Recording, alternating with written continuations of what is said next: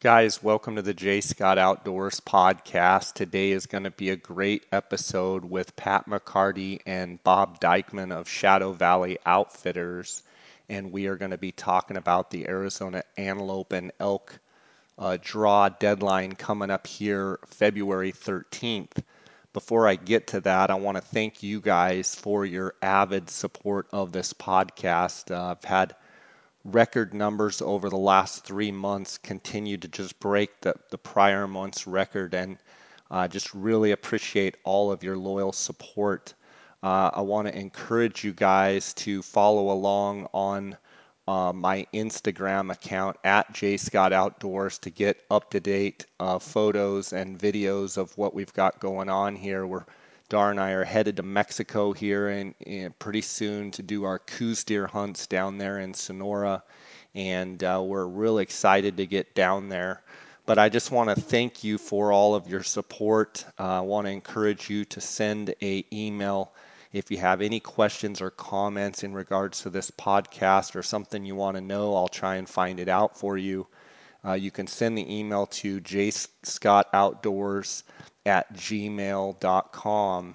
And I just want to thank you guys. Also, the sponsors have been super loyal to me, and I hear from them all the time how you guys are loyal back and support them, and I appreciate that. I want to thank Go Hunt Insider, which actually, as of yesterday, just released their new draw odds in Arizona. So all of the draw odds have been recalculated and are on the Go Hunt Insider website. And I want to encourage those that are not Go Hunt Insider members to go to gohunt.com/JScott, and you can get if you use the J Scott promo code signing up, you can get a $50 Go Hunt Gear Shop gift card, and then you can go on and you can check out all of the new updated draw odds. These are the most accurate draw odds available on the market today. And Go Hunt Insider is a phenomenal resource for any Western hunter. I encourage you guys to go check it out. I've been going through these odds and seeing how things have changed from last year and the year before, and there's some pretty interesting stuff. I also want to thank KUIU, Jason Harrison, KUIU Ultralight Hunting, for making such phenomenal ultralight hunting products, and you can go to KUIU.com to support them. Also, the Outdoorsmans.com, Outdoorsmans, the Optics Authority, Cody Nelson and his crew. If you call in the 1-800-291-8065 and use the J Scott promo code, that's going to save you a 10% discount. You can also use that promo code online as well. I encourage you to talk to those guys over at the Outdoorsmans, the Optics Authority. And then PhoneScope, phonescope.com. Use the JScott16 promo code. You're going to get a 10% discount on all PhoneScope products, and they make the best digiscoping adapter. They can adapt any phone to any optic, and you can be taking photos and videos, amazing quality. Especially with these new phones these days, it's just spectacular quality, and you can see a bunch of those on my Instagram account. Guys, thanks a lot for listening. We've got a lot to go over here over the next month. I'm going to be talking to and interviewing some of the best outfitters in the state of Arizona, and we're going to dive into every single unit, every single hunt, and try and get you guys as much information as possible. Let's get right to this episode with Pat and Bob.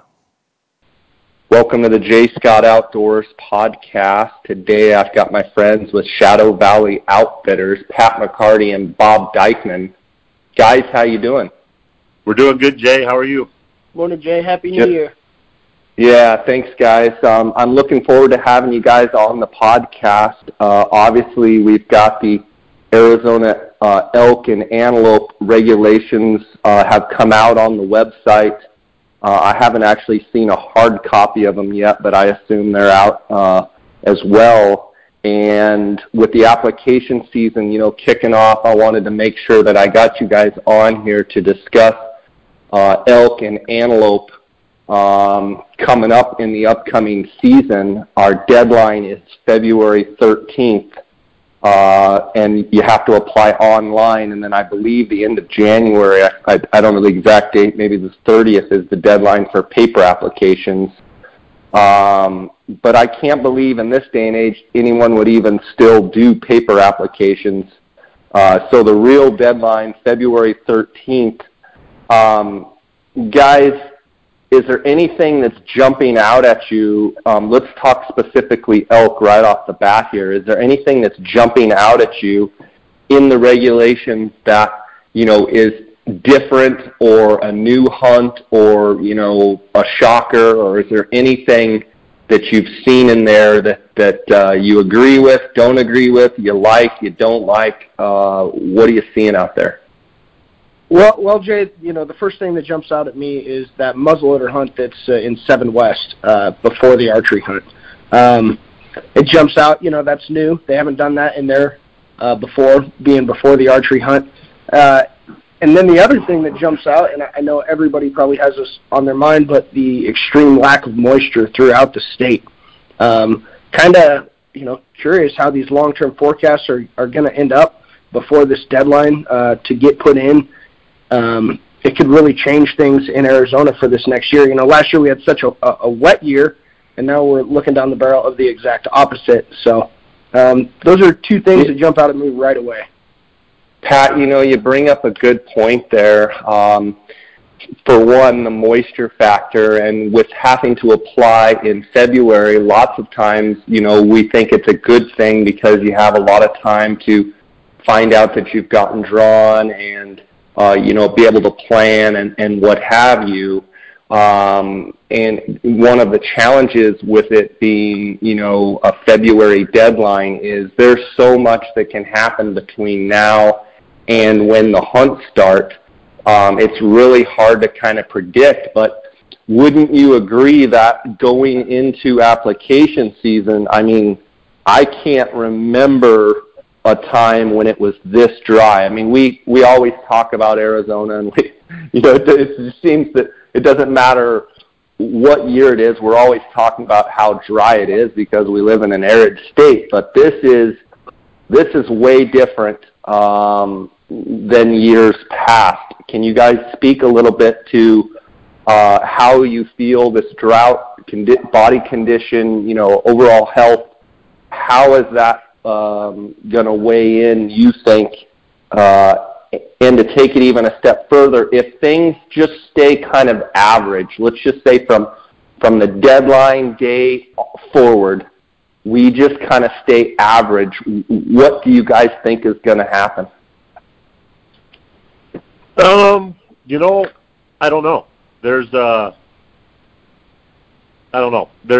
tags in Arizona are hard enough to get anyway, bulls are going to find water, whether it's, dry or wet. The feed is probably the biggest issue, but shoot, I don't know, Jay. Who knows what these bulls are going to do, how good it's going to get. It seems like every year, like you said, we run into these things where it's super dry, and then last year we had a super wet year. And every year, we're going to see condition of the bulls change and their body size and whatnot. But, if it stays average, the cows are going to be healthy. If we can get a little bit of moisture through February, March, to get the calving season started, to get the cows healthy through the summer to where we can get to the monsoons, I think we'll be okay. Those big bulls, as well as anybody, that they find feed, they find water. Even on those dry years, you look under, some of that pinyon juniper country, and there's green grass under it, So it's concerning, but, Bob and I were just talking about this. Point guard is a beautiful thing because of that.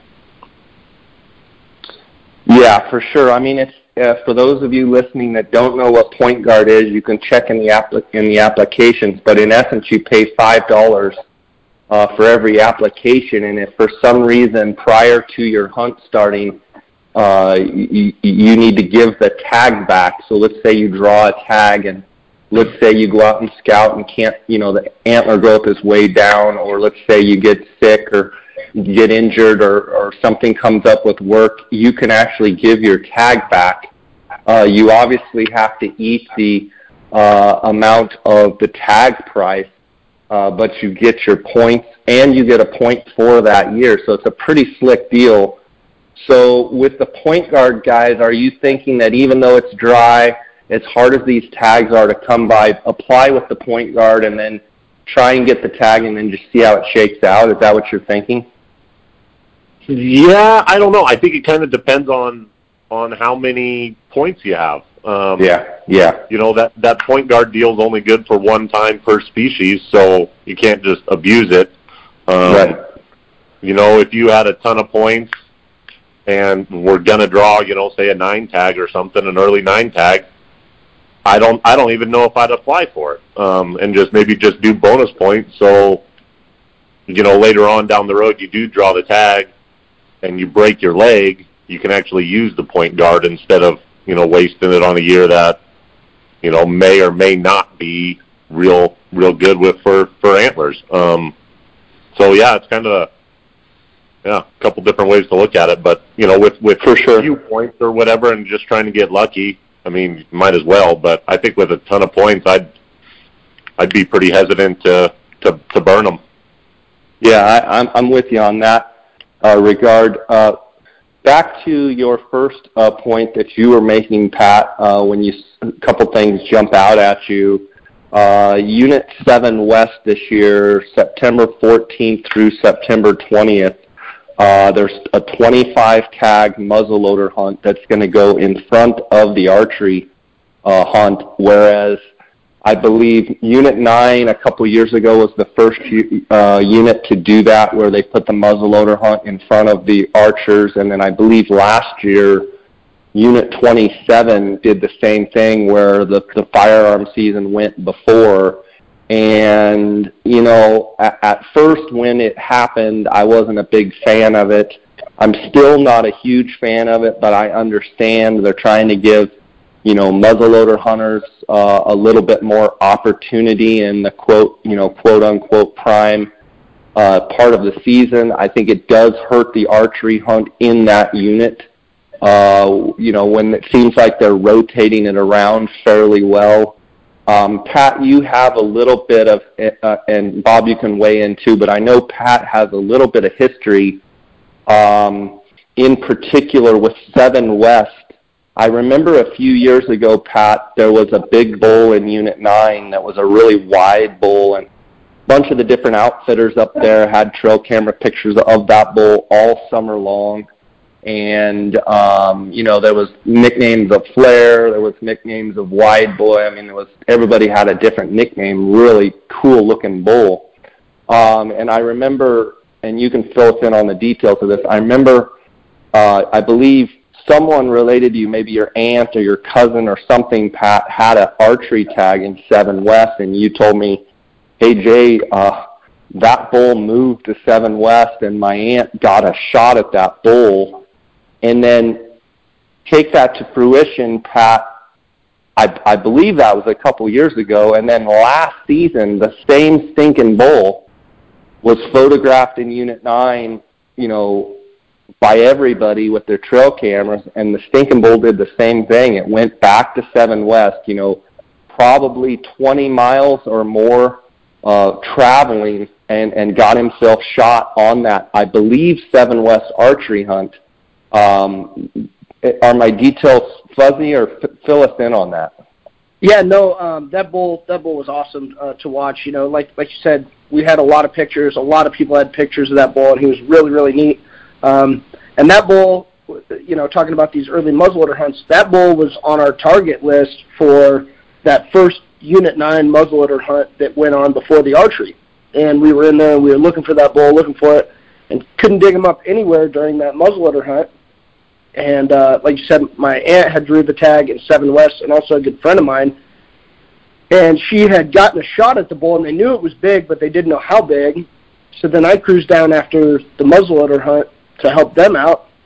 And I'm sitting on a hill, and they said, well, the bull's bedded down in there. And, you know, sure enough, that big bull stood up and walked out of there.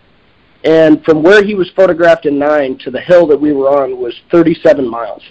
And unbelievable. Yeah, and he went back to that same hill again last year. We had a buddy in there that was hunting him, and he went back in there, and he ended up getting shot just down below that hill. It's just unbelievable how far that bull went, and I figured he was going to get into the hit on the road because there were so many bulls and cows moving across from that 7 West burn to the Unit 9 and back and forth. There were so many elk in there this year, and, somebody got lucky, and I don't know if it was lucky or just darn good, but either way, they ended up killing him. Yeah, being in the right place at the right time. And Pat, so if my memory serves me correct, that would have been the 2015 season. Is that correct? Yeah, I think that's the first time when you guys had the Unit 9 muzzleloader, and then so that bull evaded hunters all of 2015 and 16. So that he went back into 7 West in 16. You just know he did, and he didn't get shot. He went back in 17 and got himself shot. My question to both of you would be, how much of that do you think is an anomaly, or, well, it's a two-part question here. How much of that bull's behavior is a complete anomaly, or do you feel like when bulls get big and get old, does it make them do that more or less?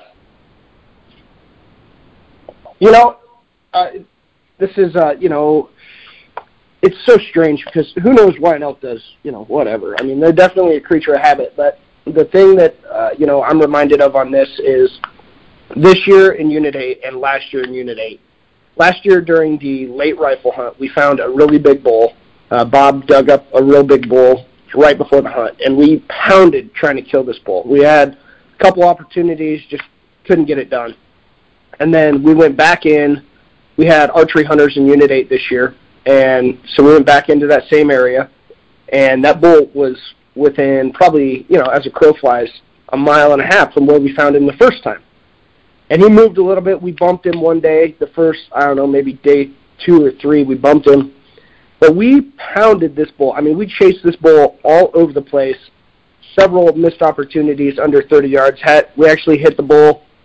We lost him for a day, but that bull would not leave that area. And I think, to be honest with you, I think when those big bulls get big like that, if they make it that far, they just feel comfortable and safe in an area to where, they don't want to leave. If they have cows and they have feed and water, they don't want to leave.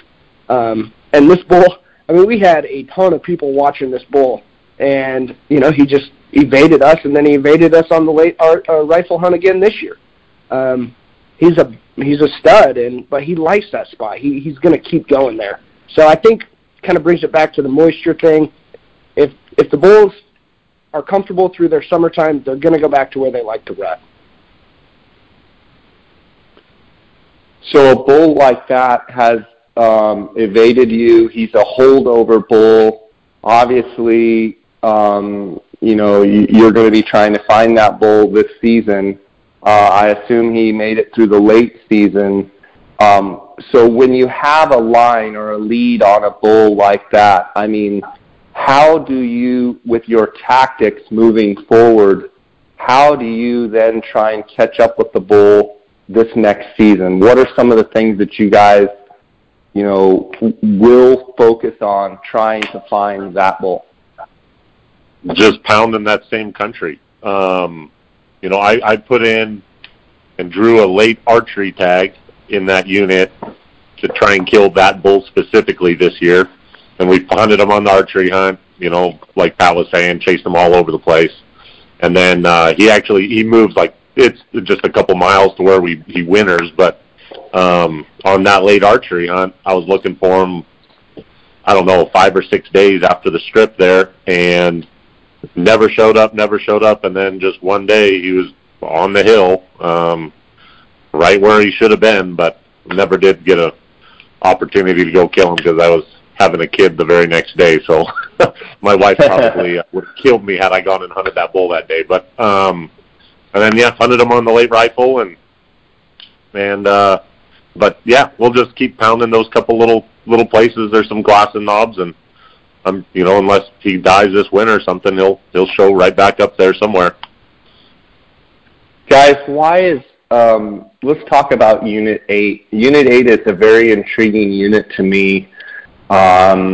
but it always seems like it's the redheaded bucktooth stepchild of units, in that it never makes it into the upper echelon, unit talk. It never makes it into the 1, 23, 9, 10.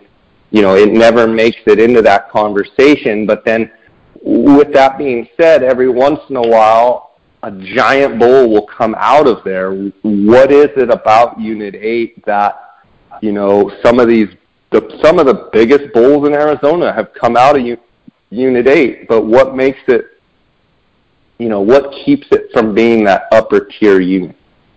I think for the most part it's just age class like anything else, and there's just too many tags in there. A lot of those bulls, it's not managed, I don't believe, like some of those other units that we're talking about.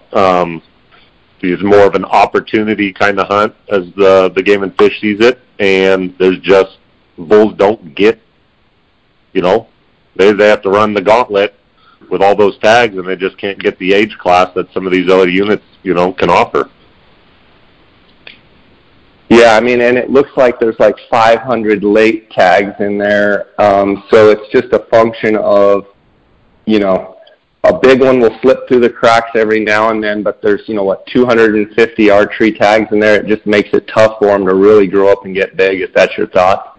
Yeah, exactly. And a lot of those, the biggest bulls in that unit come from, a couple pieces of country that, they can kind of get some ages. They're just real thick, the cedar jungles, that are really, really difficult to hunt, whether it's, a rifle or a bow. But, yeah, there's so many tags. We were in there this last year on that late rifle, and it is an absolute circus with the amount of people that are in there. It's unbelievable, really. It was a turnoff this year, big time for us. Yeah, anytime you get 500 of your closest friends, it can be a definite downer, for sure, on those late hunts. And, it's one of those units that, habitat-wise, wouldn't you agree that Unit 8, from high to low, it's got pretty much everything? It's probably one of the most diverse units in the state. Yeah, absolutely. You can go, high in the pines there, Williams and Garland Prairie and all that, and drop through all that transition area, and then down into the desert down on the Verde, It's an awesome unit, and you find elk in it, top to bottom and east to west. But, yeah, there's just too many tags in it. And the way people are anymore, I think, people are taking hunting a lot more serious than they did 10 years ago, with optics and radios and long-range rifles and everything. It just, and then everybody's buddies coming out to help. It's no matter the piece of country in there, there's people in it, and those bulls have a hard time getting old. Yeah, for sure. I'm looking right now. Go Hunt Insider is the title sponsor of this podcast, and I'm looking at the chart here showing the early archery, and this is for non-residents. It looks like Unit 8 is with 13 points, so it takes 13 points to guarantee that tag. That's kind of surprising to me when you see a unit like a 7 West, showing 15 points, or a Unit 1, showing 16 points. 13 points to guarantee a tag seems like a lot for a Unit 8. Do you guys have any thoughts on that? Yeah, I'd agree. With a couple more years, like you said, you could go do Unit 1. With do you think it's one of those things, though, Bob, do you think it's one of those things that, like, since every now and then a big giant bull, like I'm talking about a 400-inch plus that every handful of years, do you think that's what keeps Unit 8, with as high a point total as it has, just because there is that chance for a giant? Yeah, there's definitely the potential in there every year. There was a couple, I think it was 2011 maybe or something like that. There was like 4 bulls that got killed in there, kind of really one piece of country that were all over 400. There were just a couple of giants that year, and there always is. But yeah, it's I think there's a lot of elk, and there's definitely the potential for a big bull every single year, and keeps that demand up as a trophy unit. Yeah. Let's look here. I'm looking. Unit 8 also at the same time, it has cow tags at the same time. As far as competition in the field, how does that play in with, let's see, there's 50 antler, or let's see, no, that's not right. What do we got here? 50 antlerless tags as well. So we've got literally 300 people rolling around in 8. I mean, part of me wishes they'd just take these antlerless tags and do them at a completely different time. You guys have any thoughts on that? Yeah, I couldn't agree with you more. The antlerless tags, I understand, it's meant for opportunity, and not everybody wants to go out there and chase bulls, and they want to have the same opportunity. But when you have guys that are waiting, 13 years to draw a tag, and they do want to chase a big bull, and you're making a stock on a bull, and you get a cow hunter that comes in and bumps them because, one reason or another, that raises the tension and it raises the stakes, and it really can take a hunt that is very enjoyable and turn it into the opposite of that. If you're continually getting bumped, or if you're sitting water and people are walking in on the water, I wish they would do away with the cow hunt and move it to just put those tags into the muzzleloader hunt that they do in 8, or one of the other rifle hunts. Archery's hard enough for to kill a big bull, and then you stack those cow hunters in there, and it's even harder. Yeah, guys. Let's talk about some of the other units that you guys like. You guys pick it, and we'll just go into it. What else you guys liking out there? What other units do you like to guide in? All right. Well, I used to hunt Unit 8 exclusively, growing up as a kid, and through my young adulthood, that was my deal. But because of the increase in tags and stuff, I left there a while ago, and I've basically focused on Unit 9 for the last, 7-8 years, and I have loved everything about that unit. We've been fortunate enough to kill some really nice bulls in there. I was in there on the late rifle hunt that a lot of people can't stand that hunt. They think it's a miserable hunt, but we had a fantastic hunt. We were able to hunt giant bulls every day. We saw bulls, and not every year's like that. Unit 9 late rifle is a tough hunt, but we hunted big bulls every day, and we were able to kill a really nice bull on the last day. The thing with that hunt is you have to grind, and Bob says this a lot. If you're prepared to grind it out, you're going to kill a big bull, and that's what it was. Every now and then you just need that little bit of luck to kill, and we had none until the very last day. And we finally made it happen. We had missed shots and missed opportunities, but we were finally able to get it done. And so I really like that unit. I love it on the early season. And the late rifle, I prefer that. I prefer that unit over a lot of others that, are a lot more glassable and whatnot. You can still kill good bulls on that hunt. You just got to put the work in. Pat, how much did it being dry this year play into the success of the hunt as far as, yes, it's a grind, but do you feel like on that specific hunt, talking about the Unit 9 late hunt, how much of it being really dry actually played into your success as far as you were probably able to trail cam them up a little bit and get a little bit better sense of inventory? Talk a little bit about that. It really, to be honest with you, the bulls, they were around water, but it didn't really affect them too much as being dry. Where we killed, we were a long ways away from any water, and we had 7 or 8 bulls all in this one little pocket, and they never really seemed to move. The bulls are tired after the rut. They're just trying to, get up, feed, lay down, and save energy for the wintertime. So the trail cameras, they can be effective, but everybody has trail cameras. So around every water tank, just like in the early season, there's 7 or 8 cameras, and there's people checking them every morning at 4 o'clock. So they're getting in there early. They're pushing the bulls. So we just, we hunted it like we would on any other year. We go back to the same areas where we find bulls, and, for us, they happen to be in the same areas. We had a couple bulls get shot out from under us. Someone just got in there a little bit before we did, but it was basically the same thing as any other year. We just had to grind and, get lucky eventually to have the opportunity.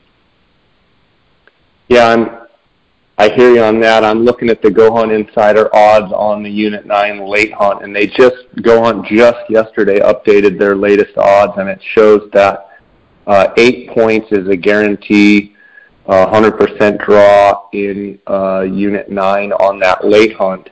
Pat, as far as terrain or vegetation, are they on the cliff rows? Are they eating pinyon nuts? Are they grazing? What exactly, is there any, without giving your spot away, is there any one specific, tip you can give people in hunting those late hunts to focus on, a certain vegetation type or certain terrain or something that, hey, the bulls are going to be stacked in this area?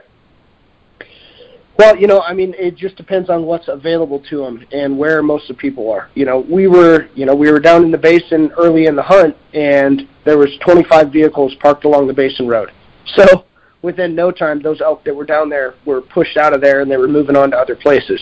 But what we were finding is those big bulls, as soon as first light would come in, they were moving out of their traditional feeding and bedding areas, and they were just getting to the thickest, nastiest portions. And, in Unit 9, that can be difficult because there's not a whole lot of glassing opportunity. So what we were doing is we were spending a lot of time in areas that weren't like great glassing opportunities, but, just working little fingers and whatnot, walking ridges and glassing back and forth on each side, just trying to dig those bulls up where they're bedded down in thick stuff.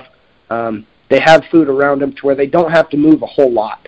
So that's the way, we found success this year. But every year can be different up there. On a super wet year, we didn't see any bulls up top, basically. They were either out west or they were in the lower country. And we didn't see any cows in any of the upper portion. We ran into a lot of cow hunters that are like, where the heck are the cows? They were all south. So, every year's different, but I think trail cameras do help to get you in the right direction as far as north, south, east, or west. But as far as hunting those bigger bulls, they don't move a lot, they don't water a lot, and you just gotta get in there and work really hard. Couple things that you bring up there. One is, we've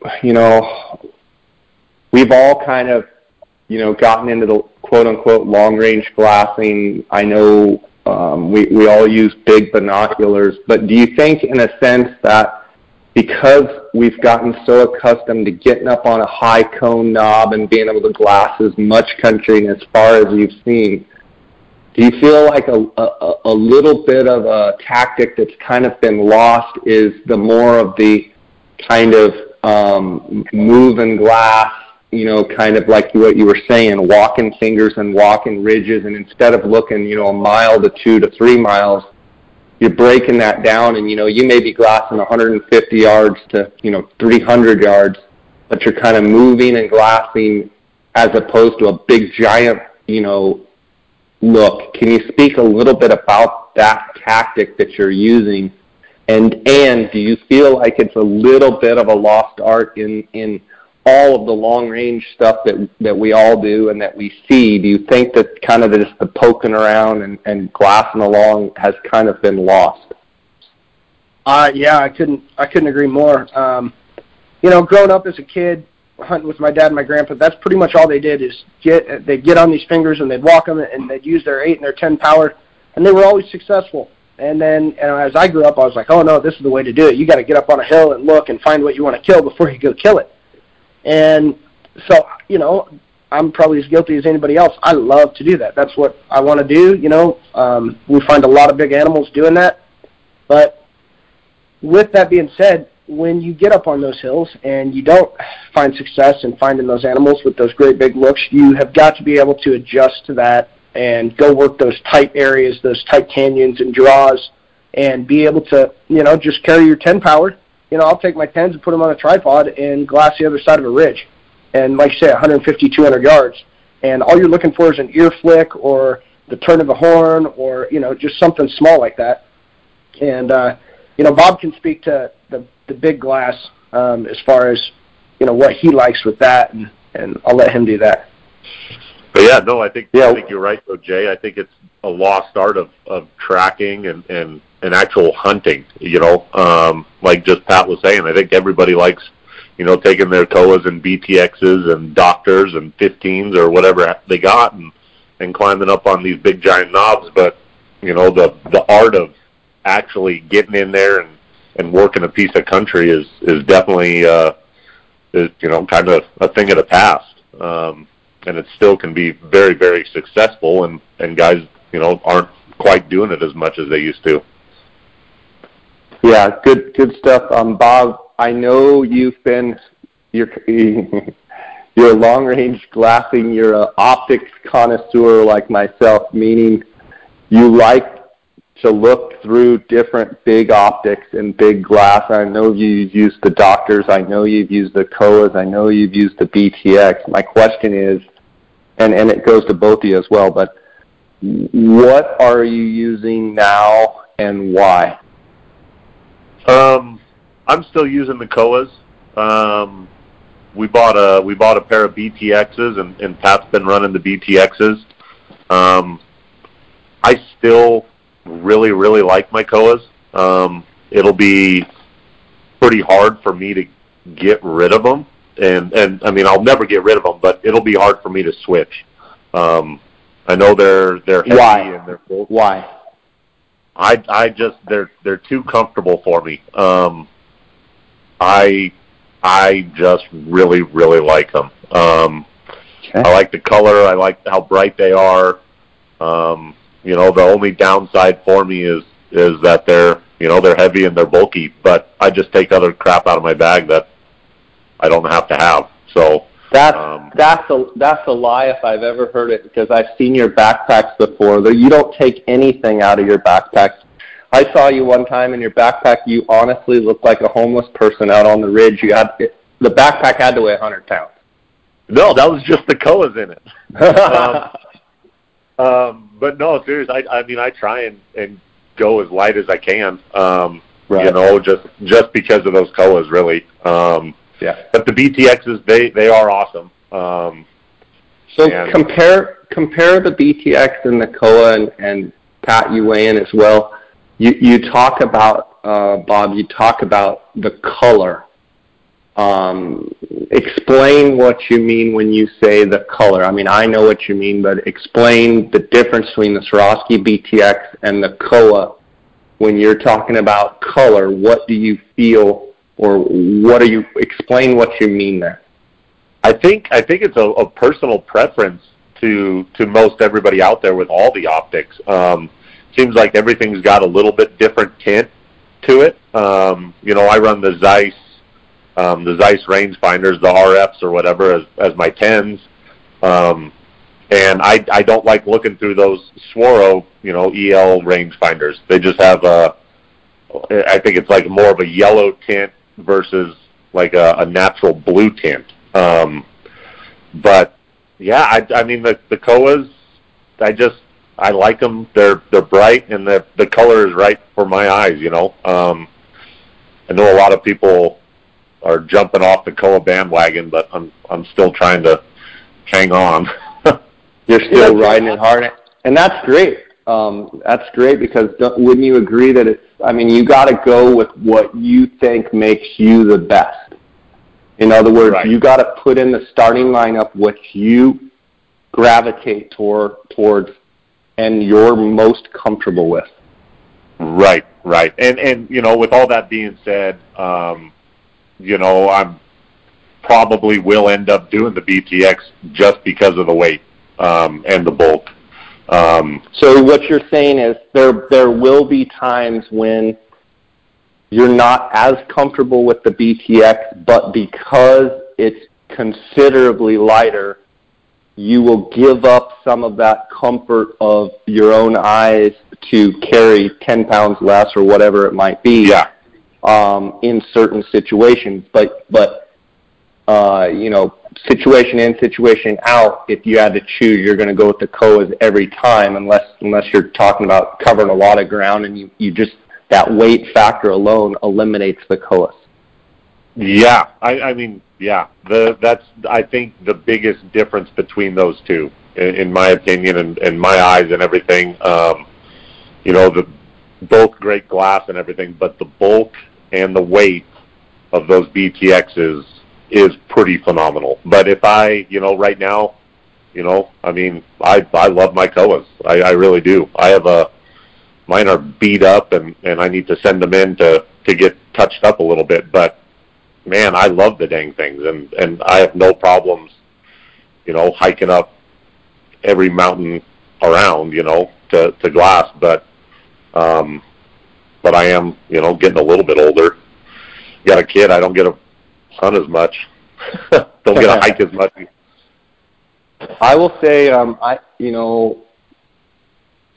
I started long range glassing with the Doctors, the 40 power super wide angle, then the Kowas and the BTX.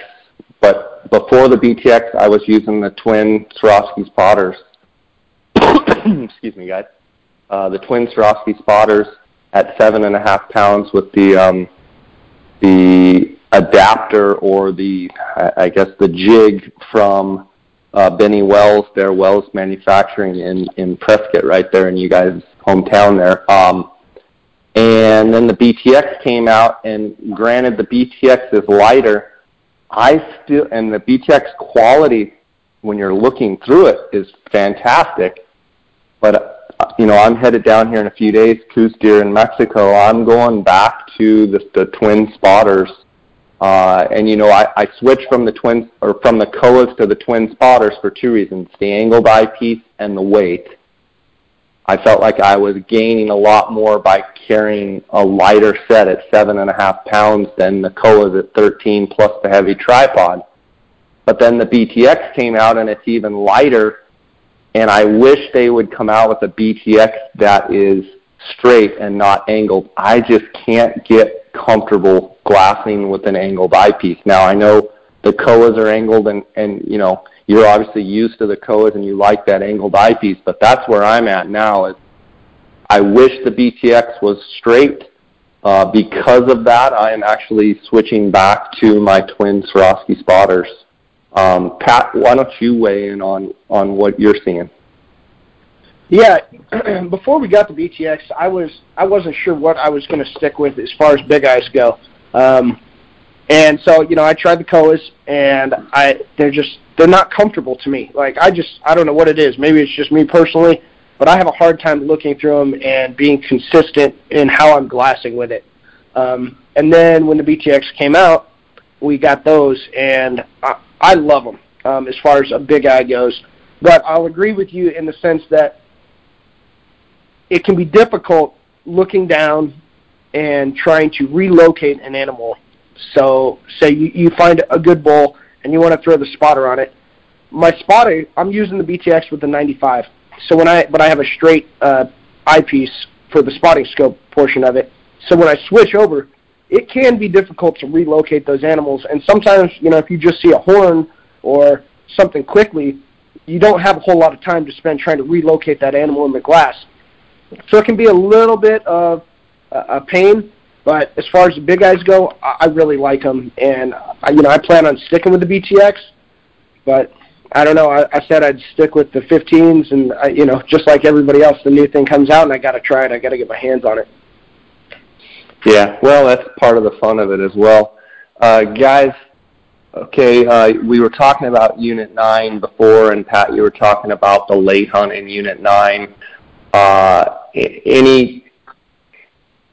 It seems as though Unit 9 on an early, when we're talking about the early season, when we're talking about archery and early rifle or muzzleloader, it seems as though Unit 9, let's face it, the biggest bulls in Unit 9 are either on the park or on the res, and they bounce back and forth into Unit 9, and then they're gone, and then they're there, and then they're gone. And in essence, Unit 9 is Unit 9 because of the Grand Canyon National Park. But with that being said, you take some of those upper echelon bulls, it's just, in my opinion, it's just a pretty darn good, 320 to 340, 350, probably 320 to 340 type of unit, and it's good bugling. There's only 100 tags. But I feel like it gets a little bit overrated somewhat, meaning that there's probably only 6, 7, 8, 10 bulls, depending on the year, that, come back and forth across from the park. And then what you're left with without those is just nice, solid bulls. I'm curious, whereas opposed to like a Unit 10, there's not as much sanctuary with the Grand Canyon National Park or what have you, but Unit 10 actually has some big, nasty bulls. And I know I'm kind of all over the place here, but in my mind, Unit 9 is a little bit overrated as far as a elk unit. And I think those 6, 7, 8, 10, super top-end bulls give Unit 9 its allure, or give it, whatever one thinks is such a great unit. I'm curious your thoughts. Yeah, I think you hit the nail on the head, and I think part of the problem with that now, and it's only getting worse in Unit 9, is social media and trail cameras, because all summer long we're going to look at these big giant pictures of velvet bulls hitting a select few tanks, and it's going to get everybody excited, and there's going to be a lot of guys that go out there hunting, and they're looking for that, that 375 plus bull. There's going to be a lot of guys that go home empty-handed when they could have killed really, really beautiful 350, 360, 340 type bulls. And I think that's part of what you're talking about, is being overrated, because you will see, 3, 4 bulls get killed on the muzzleloader hunt or on the archery hunt that are really, really big bulls, 380 plus bulls. And, guys set their goal, they want to do that, and they end up passing up bulls or not taking, a chance on a bull that in the last week that they would definitely go shoot. And just like any hunt, things change throughout the hunt. So I would agree that it's a little bit overrated. Bob? Yeah, no, I totally agree. I think there's way better units out there as far as trophy potential for, call it, the average guy that's not going to go put in a bunch of summer scouting and cameras and everything else and know kind of where those big bulls do live. For the guy that's just going to go hunt, if he goes in with realistic expectations, it'll be a fantastic hunt. Realistic expectations as in, torching a 340 or better type bull, he's going to have an awesome hunt. But if that same guy goes into it, with the expectations of a 380 or better type bull, and not going to hire a guide and kind of do it himself and not scout a whole bunch, he's probably not going to have a very good time. He'll see a lot of bulls and stuff, but that expectation of what social media and just big bulls has, caused, everybody to get a little crazy. And he's probably not going to have a real great time up there. So in other words, the hype, guys going in all hyped up, but they don't have a good sense of reality. And yeah. Halfway through the hunt, they're going, I thought I had a Unit 9 tag. Well, you do. You just don't realize things have been, overcooked, so to speak, and you got to realize that it's a grind. I mean, and someone from Idaho or something's listening to this podcast going, you Arizona boys, you don't know what a freaking grind is, But when we've grown up in these best units in the world right here in our backyards, sometimes I think we can get a little jaded, but the reality is I think most people that have these tags, they really have no idea. Their expectations are so far out of whack. And I would say, to take that a step further, and not picking on non-residents at all, but I believe year in and year out, my communication with non-residents in units across the board for Arizona, their expectations are completely out of whack. They think Arizona, they're out of control. And it's not really their fault, but, you know, I'll have people call me and they'll be like, hey, I drew a such and such tag. I'm like, oh, great. And he's like, you know, they'll be like, you know, do you think I can kill a 400? And I'll be like, I'm sorry, did you just say, do you think I can kill a 400? Well, yeah. How about, do you think you can kill a 350? And they're like, huh? I drew a, you know, 9, 10, 1, 3, you know, whatever, 23. And I'll be like, buddy, I don't mean to rain on your parade, but, you know, why don't you start with killing a 350 plus bull as your expectations, not 400 inches. There'll be, you know, 1, 2, or 3, depending on the year, bulls of that caliber killed in the whole state. And some years there won't be one. I think non-residents have an unrealistic expectation of actually how good Arizona is. I mean, our Game and Fish does a phenomenal job of managing the resource, but let's make no mistake, in my opinion, our tag numbers we've given out too many tags to maintain that quality that we're known for. I'm curious you guys' thoughts. Yeah, no, absolutely. And you know, to take that a little bit further, is you get the same guy that comes down out here and he, you know, wants to kill a 380 bull, but he doesn't know what a 380 bull really looks like.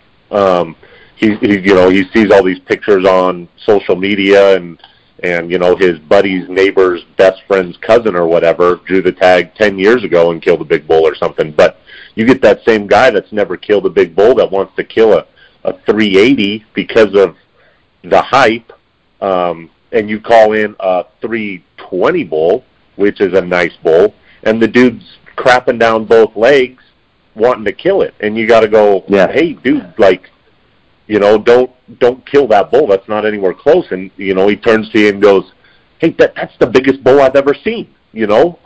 Yeah. Whereas if that guy doesn't have that expectations, he torches that bull, whether it's 320, 350, whatever, which a 350 bull is a big bull. But, you know, he has an awesome hunt. He has that experience, but it's that number that, you know, he doesn't even know what the number means. He probably couldn't even score it if he wanted to, you know, but it's just this hyped up number that, you know, everybody's telling him he's got to hold out for a 380 or better bull, or depending on whatever tag, you know. It can be really, really frustrating. And that's kind of, you know, as a guide. Yeah, as a guide, you know, and yeah. And Pat and I are really, really, you know, brutally honest with people booking hunts with expectations. It's, you know, if a guy comes out and has got the right expectations, you know, if he's got a Unit 9 hunt and, you know, hey, let's go hunt a 350 bull. You know, are we going to see bigger bulls? Probably. Are we going to kill them? We'll find out. You know, seeing a bull, a big bull, and killing them are two totally different things. But, you know, if a guy comes out with the right expectations, you know, he has a great hunt. You know, it's the guys that come out with, you know, these exaggerated numbers that, man, they're probably going to go home, you know, pretty disappointed. So that's, I think, you know, just kind of being honest with clients is the best way to go for us. For sure. Let's bump over to Unit 10 and talk about, I don't know if you guys have been spending any time in Unit 10, your thoughts on 10. You know, Jay, really for us, we've just been doing antelope hunts in Unit 10. You know, I think as far as the antelope hunts go, they're just like the elk hunts. They've stacked a ton of tags in there, and Unit 10 used to be a fantastic unit for antelope, and it still is a really good unit. You stand a chance to kill a really nice buck. But I did notice that they brought some tag numbers down for antelope in there, but we have not spent a whole lot of time in there. I haven't hunted Unit 10 on elk hunt since I used to guide for Corey Pritchard and Chad Smith on some of the ranches in there, and that's a very special place.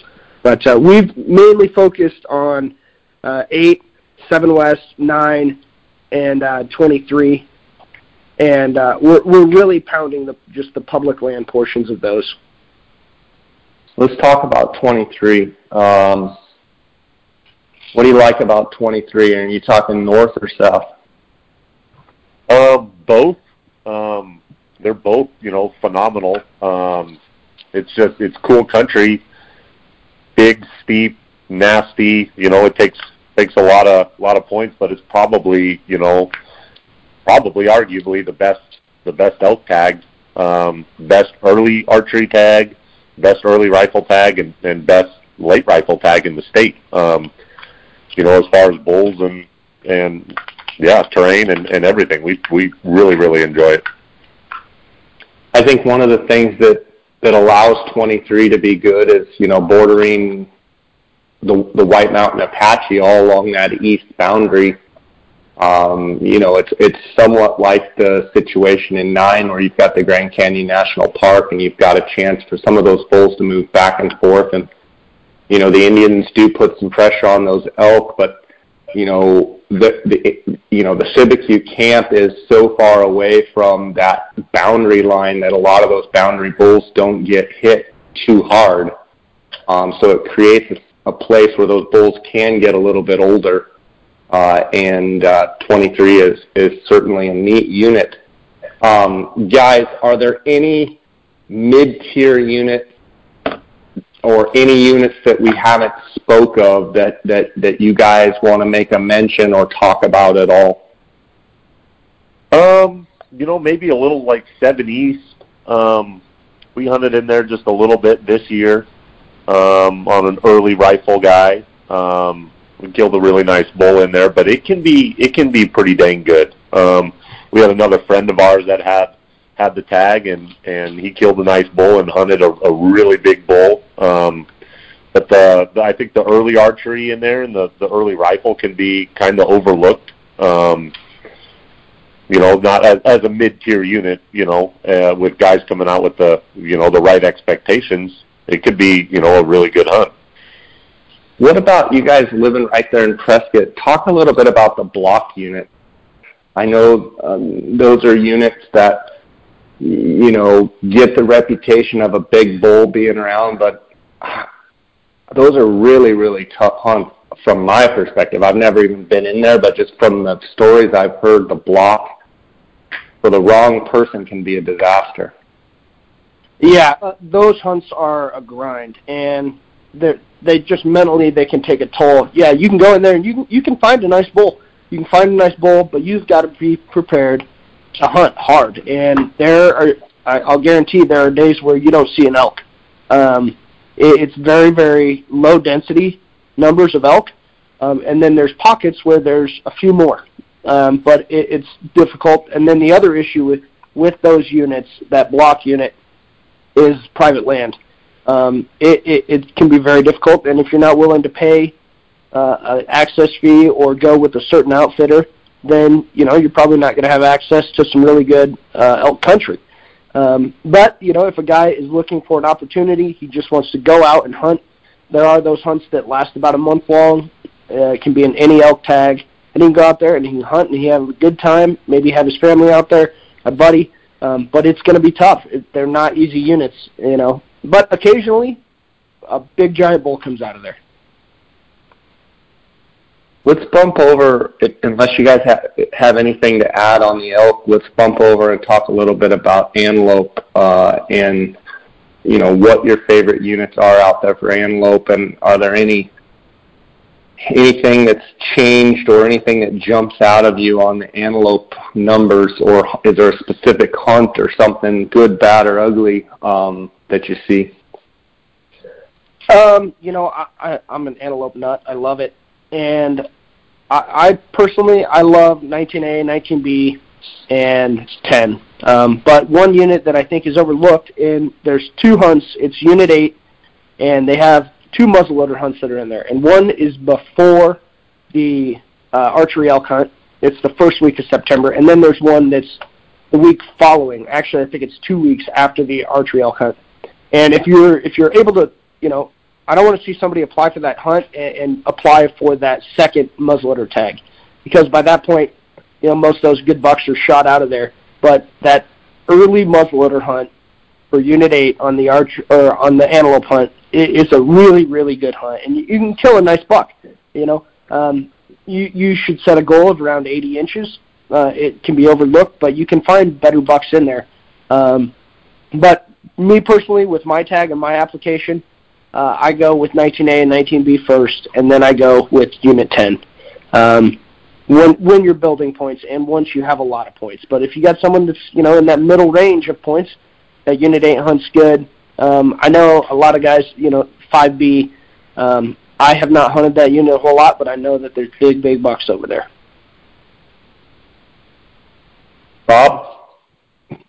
To be honest, I don't do a whole lot of antelope. Kind of hand the antelope to Pat. I kind of stick with deer that time of year, deer, and then go right into elk. So Pat's kind of our antelope guru here. Right on. Speaking of deer, pardon me for coughing and sneezing and doing all that kind of stuff. I got the Christmas crud, but I'm just getting over it. Talking about deer, you mentioned deer. You are a deer nut. How was it? Did you go up on the strip this year, and how was it up there? It was good. It was really good. I actually drew the 13B archery tag myself this year, and was able to go up there with a bunch of family and friends and killed a nice buck. And then we had some rifle hunters, and a good friend of mine had the rifle hunt too. He killed a great big deer, and had a couple of clients kill some really good bucks, and it was a great hunt. There was a lot of good deer up there this year. We have a really good team of guys that go up and have a good camp, and everybody has fun and kill some really nice deer. Do you feel like the quality up there on the strip is maintaining, or do you feel like it's dropping off, or is it year to year? I think it's maintaining for sure. 13B especially. It's just older age class, and I think I'd like to see less tags, but as long as they're not going to keep increase them, I think we're all right. But for the last 5 or 6 years, 13A has been really bad. But I didn't even step foot in 13A this year for that reason. But they actually killed some really nice deer out of 13A, so it was actually it was good to see 13A rebound a little bit this year. Good stuff, guys. I really appreciate having you on the podcast. You guys coming on and spending time with us here. Just curious if you guys have any closing thoughts on anything related, and want to give you guys also a chance to let the listeners know where they can find you and follow and get a hold of you. So I'll let you both hit on that. I think my advice for guys this year, especially guys looking to book with an outfitter, whether that is us or you or anybody else in the state, what I try and tell guys is to look for your outfitter, call around, check references, and get your outfitter's advice on where to apply. You're going to find a guy that, you really want to hunt with, and you hit it off on the phone and maybe meet in person or whatever, and you really want to hunt with him, but then you don't take his advice or anything or even talk to him before the draw, and you end up drawing some, whatever unit, and he doesn't hunt it. And I think this year, especially with, if you do have a lot of points, you definitely have to buy the point guard, and then, maybe even, talk to some of these guys and get their advice on whether to even burn points or not. I think it's something that, needs to be addressed, and I think there's going to be a lot of people that wait until the very last minute this year in February to see what, January moisture looks like. But that's my advice to guys, and it has been for a long time, is find your outfitter first before you apply and get their advice. Yeah, I think go ahead, Pat. Yeah, I would just agree with Bob. And, this is pretty a broad stroke as far as the podcast goes, as far as information and what we're talking about. And, if someone does want to get a hold of us, we can go into more depth and have a little bit better conversation and, let them know where they're sitting with points and what their expectations should be for drawing a tag with, whatever number of points that they have. And then, try to have realistic expectations for your hunt, whether it's elk, deer, antelope, sheep, whatever it is, have realistic expectations. For sure. Shadow Valley Outfitters on Instagram, at Shadow Valley Outfitters. How else can guys get a hold of you? They can go to our website, shadowvalleyoutfitters.com, and then they can also go through Facebook, and they can reach us. One of those three ways work real well. That sounds great. Also link it up in the show notes of this podcast. Guys, wish you well. I know you're headed to Mexico as well as I am here soon. Have fun, enjoy it. Mexico is a real special place. Something anyone that hunts should enjoy Mexico. Mexico is a phenomenal place to go look for deer. And I really appreciate you guys spending time. Admire what you guys do and appreciate your friendships. So God bless until I talk to you guys next time. Look forward to following you on Instagram and thanks for sharing with us here. Thanks, Jay. We really appreciate you having us on. Yep. Thanks, Jay. Have a good one. All right, guys. Happy New Year. Yep. Happy New Year to you too. Okay. Bye.